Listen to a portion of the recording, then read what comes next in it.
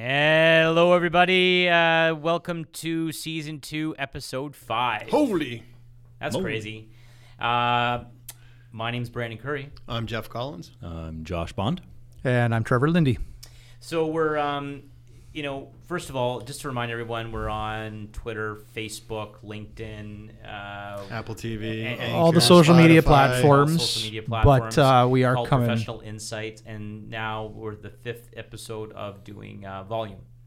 You mean doing video. Adding video into it, so this will be probably posted on Facebook video.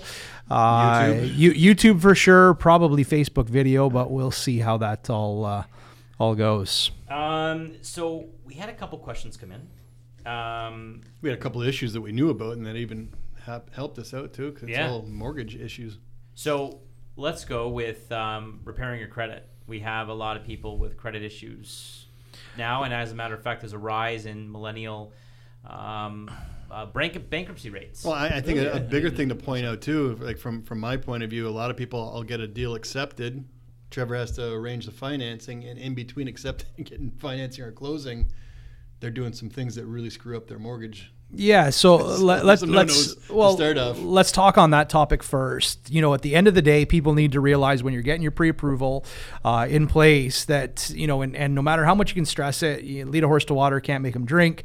But the big importance, is the fact that you can't be doing anything with credit. You can't be going out and shopping. You got to make sure everything's getting paid on time.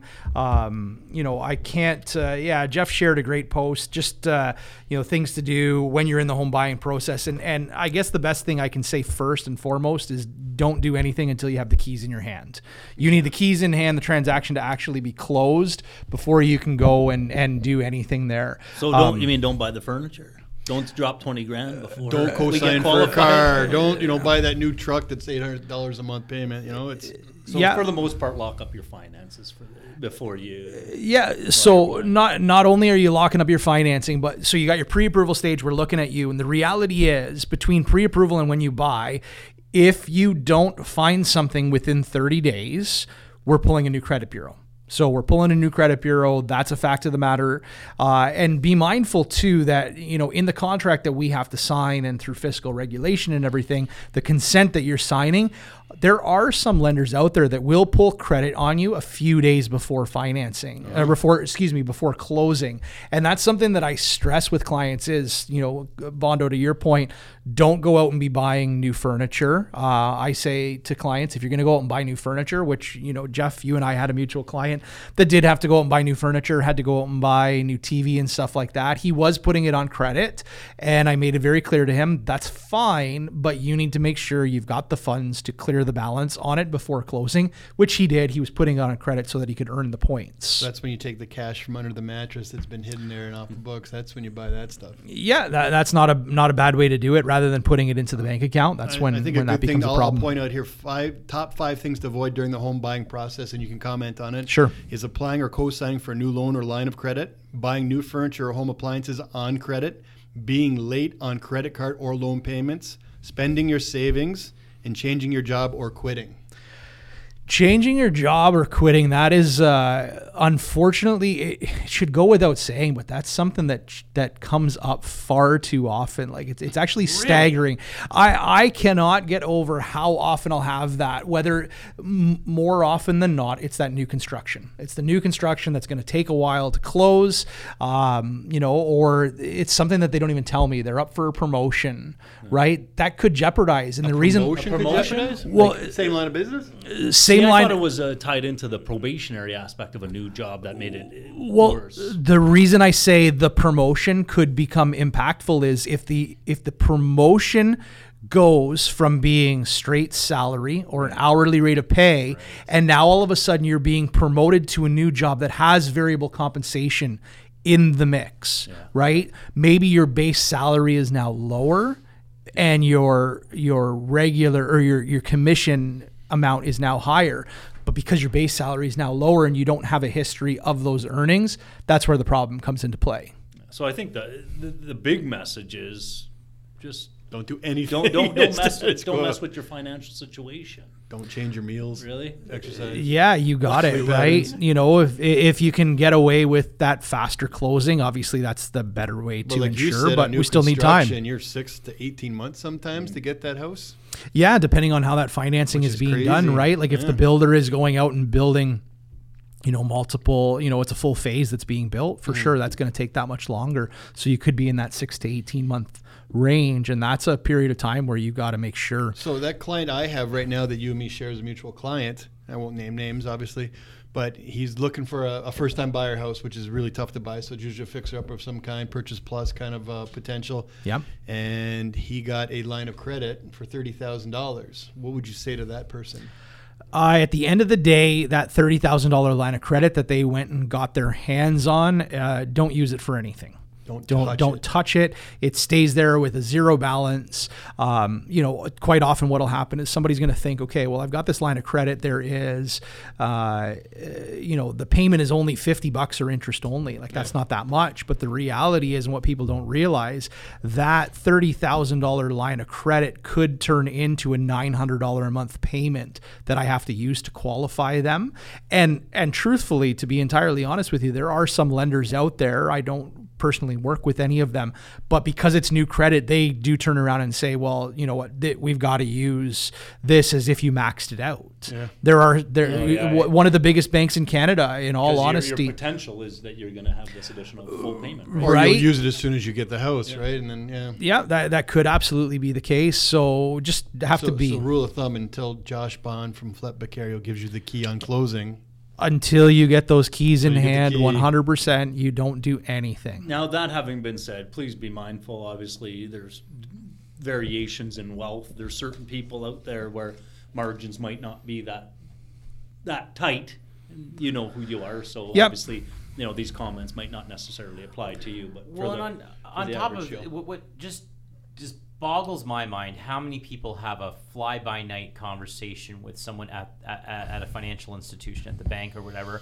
Do they do no paperwork? They do no submission of what their pre-approval. They'll speak to a teller or something like that. no credit check. No credit check, nothing, and they'll be like, "Hey, I make $80,000 a year. How much can I?" And then they'll throw out a number, basically to secure the business, just basically to get them excited. They'll go shopping for that number, and then no one actually. The 60-second pre-approval you're talking about, Yeah, right? the 60-second pre-approval. That's realistic. And you're not doing any due diligence. And there's so many things, to your point, Bondo, that goes into applying for a mortgage. Yeah. It's just insanity. Yeah. No. So just dealing with a professional, making sure you have a pre-approval, which lasts for how many months? Make sure you have an approval before you waive your financing condition. You should be approved. And it should be Yeah. on an email too, Yeah. because a Should be in verbal writing. approval can bite you in the ass. Absolutely. Yep. And the hard part, so the pre-approval basically is good for 90 to 120 days. But as I've said, if something changes in your credit during that time, after 30 days, we're pulling a new credit report. So on a pre-approval, they're approved? On a pre-approval, the covenant, so the person themselves, they're in pre-approval, or some people interest call it rate. pre-qualified. The interest rate is locked in for that either 90 or 120 days. We've gone through the process. We've verified provided your lender or broker has validated your income with full documentation. They have checked your down payment to make sure that everything is good. They've checked your credit. Then you know that the validity of that pre-approval is much more stable than a pre-qualify, or finding those terms are becoming quite interchangeable.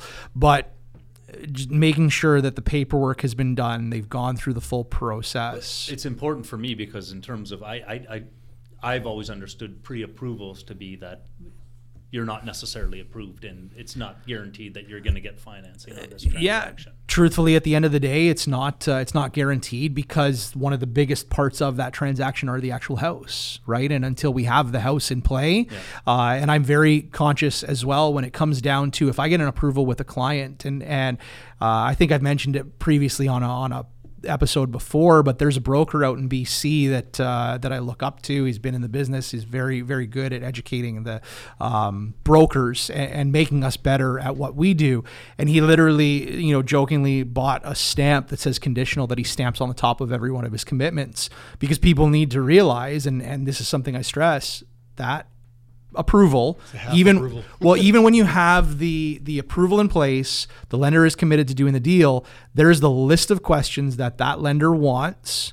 And until all those conditions are satisfied, and then keep in mind, there's also lawyer conditions. Yeah. So have you had the opportunity for your lawyer to check title, right? This is where you come into play and has, all the necessary requisitions that have been done on time. Yeah, no secondary financing, right? primary residence, right? Yeah. These types of things. So at what point in time would you say then, would our clients collectively, but Jeff running the real estate transaction, who's the one that's carrying the responsibility to waive the financing condition, when would you say, at what stage in the process would you suggest to Jeff's clients that they're comfortable now that they Once can... he sends me the email, it's time.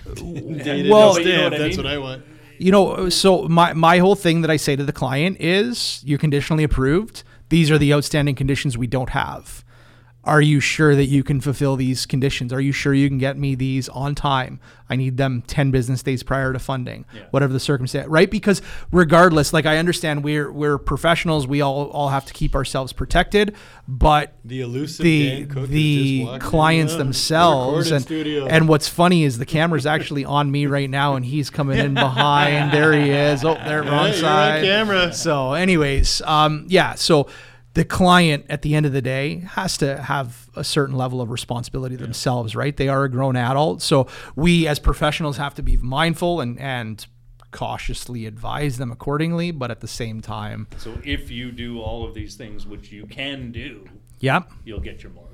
Correct. Well, and you got to be mindful too, because we have something coming up right now. Speaking of Dan Cook here, where a bank can make a mistake and that can affect your credit, and you have to rectify that before you can proceed too. Yeah. So it's not as easy as thinking everything's pickety boo, whatever, tickety boo.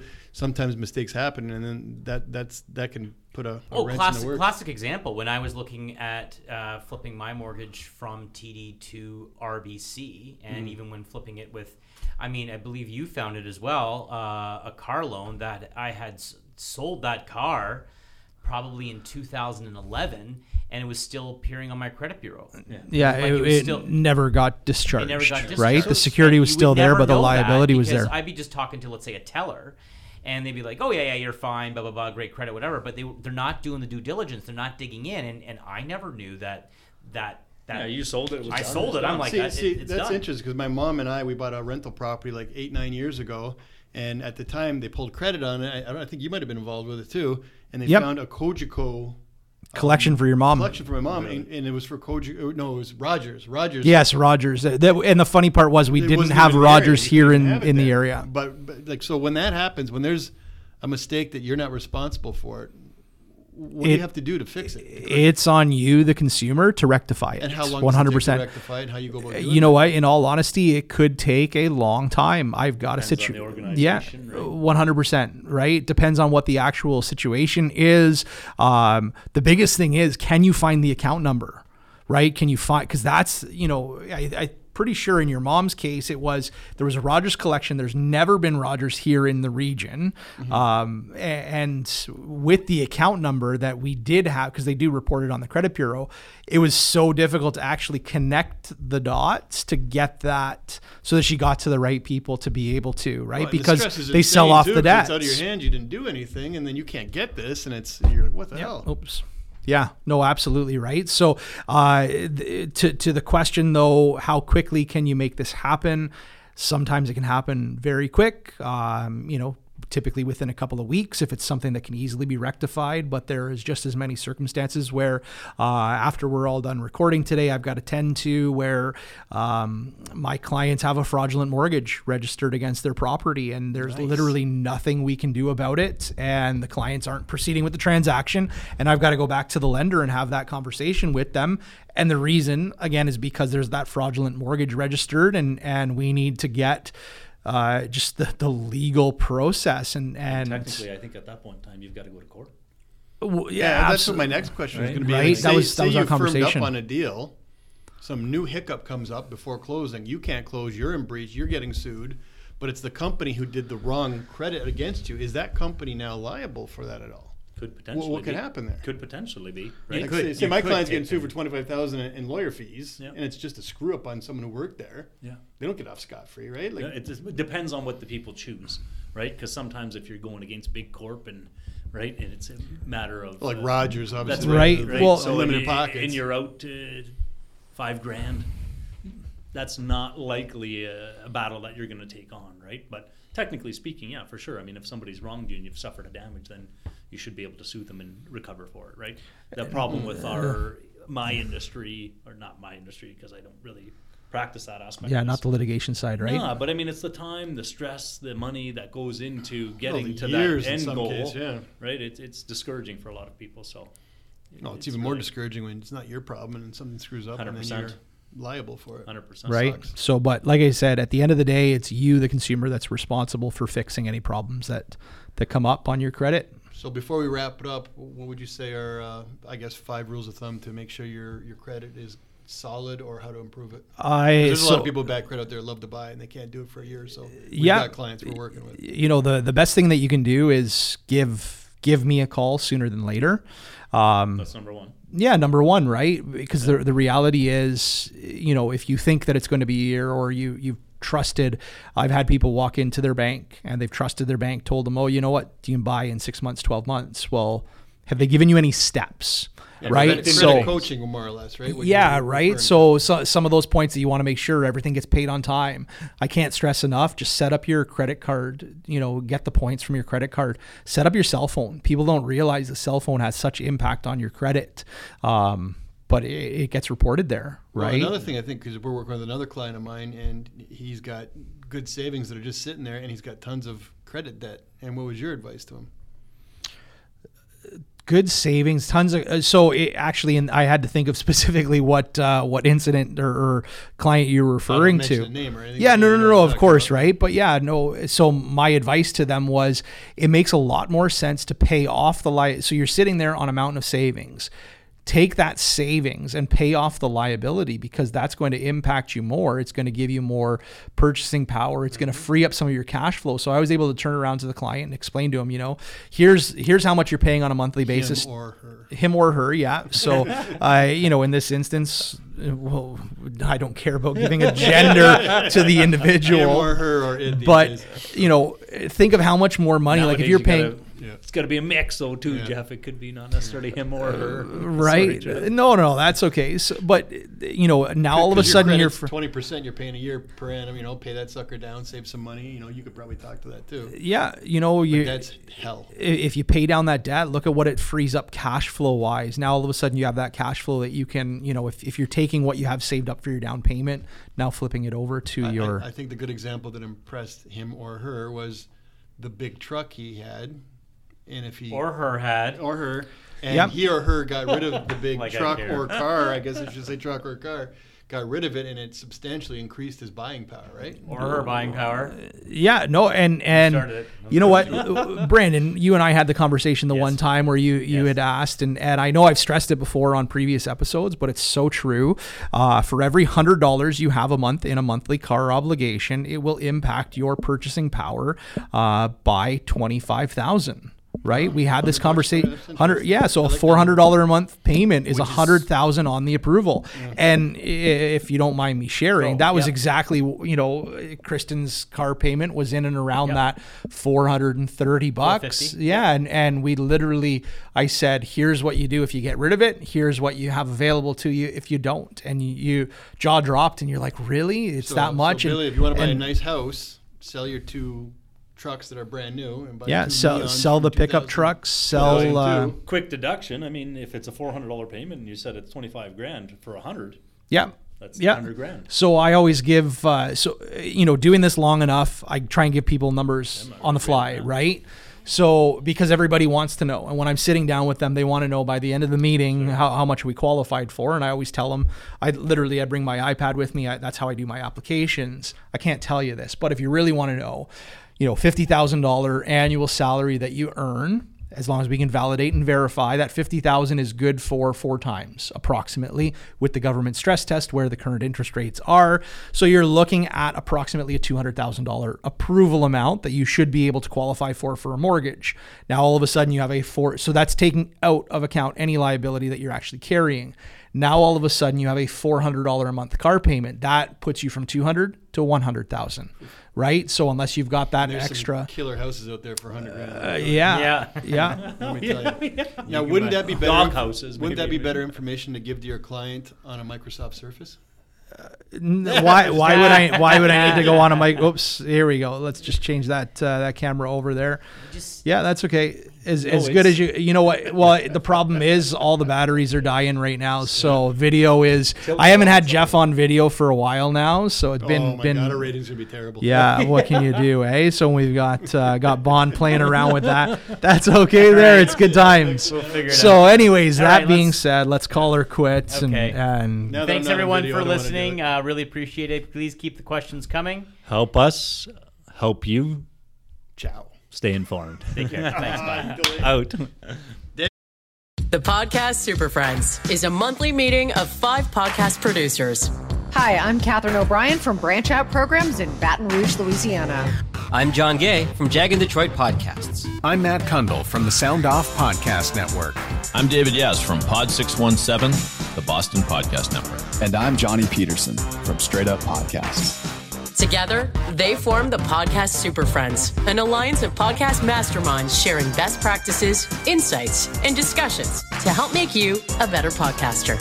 Follow or subscribe to the show on Apple Podcasts, Spotify, Google Podcasts, or at soundoff.network. Will, the Story of People podcast is now available on the Crier Media Network. The first 5 episodes are here and feature some incredible guests that fit into one or all 3 of those categories. Ready? Tara Sloan from the San Jose Sharks, Undercurrent podcast at NBC Sports. Marianne Iveson from Iveson Voice and the Let's Take This Outside podcast to talk about the world of outdoors as well as voiceover land. Ariana Hunsicker, future Canadian Paralympic swimmer, already winning tons of awards for this country. Scott McGregor from the Hot Wallet podcast to dumb down the world of crypto, Bitcoin, and NFTs so you don't have to. And Jackie Holowati from Climate Pledge Arena in Seattle, Washington, the first net zero carbon certified arena on the planet. Wherever you get your pods, wherever you watch your pods, and on the Crier Media Network. Produced by Crier Media and distributed by the Sound Off Media Company.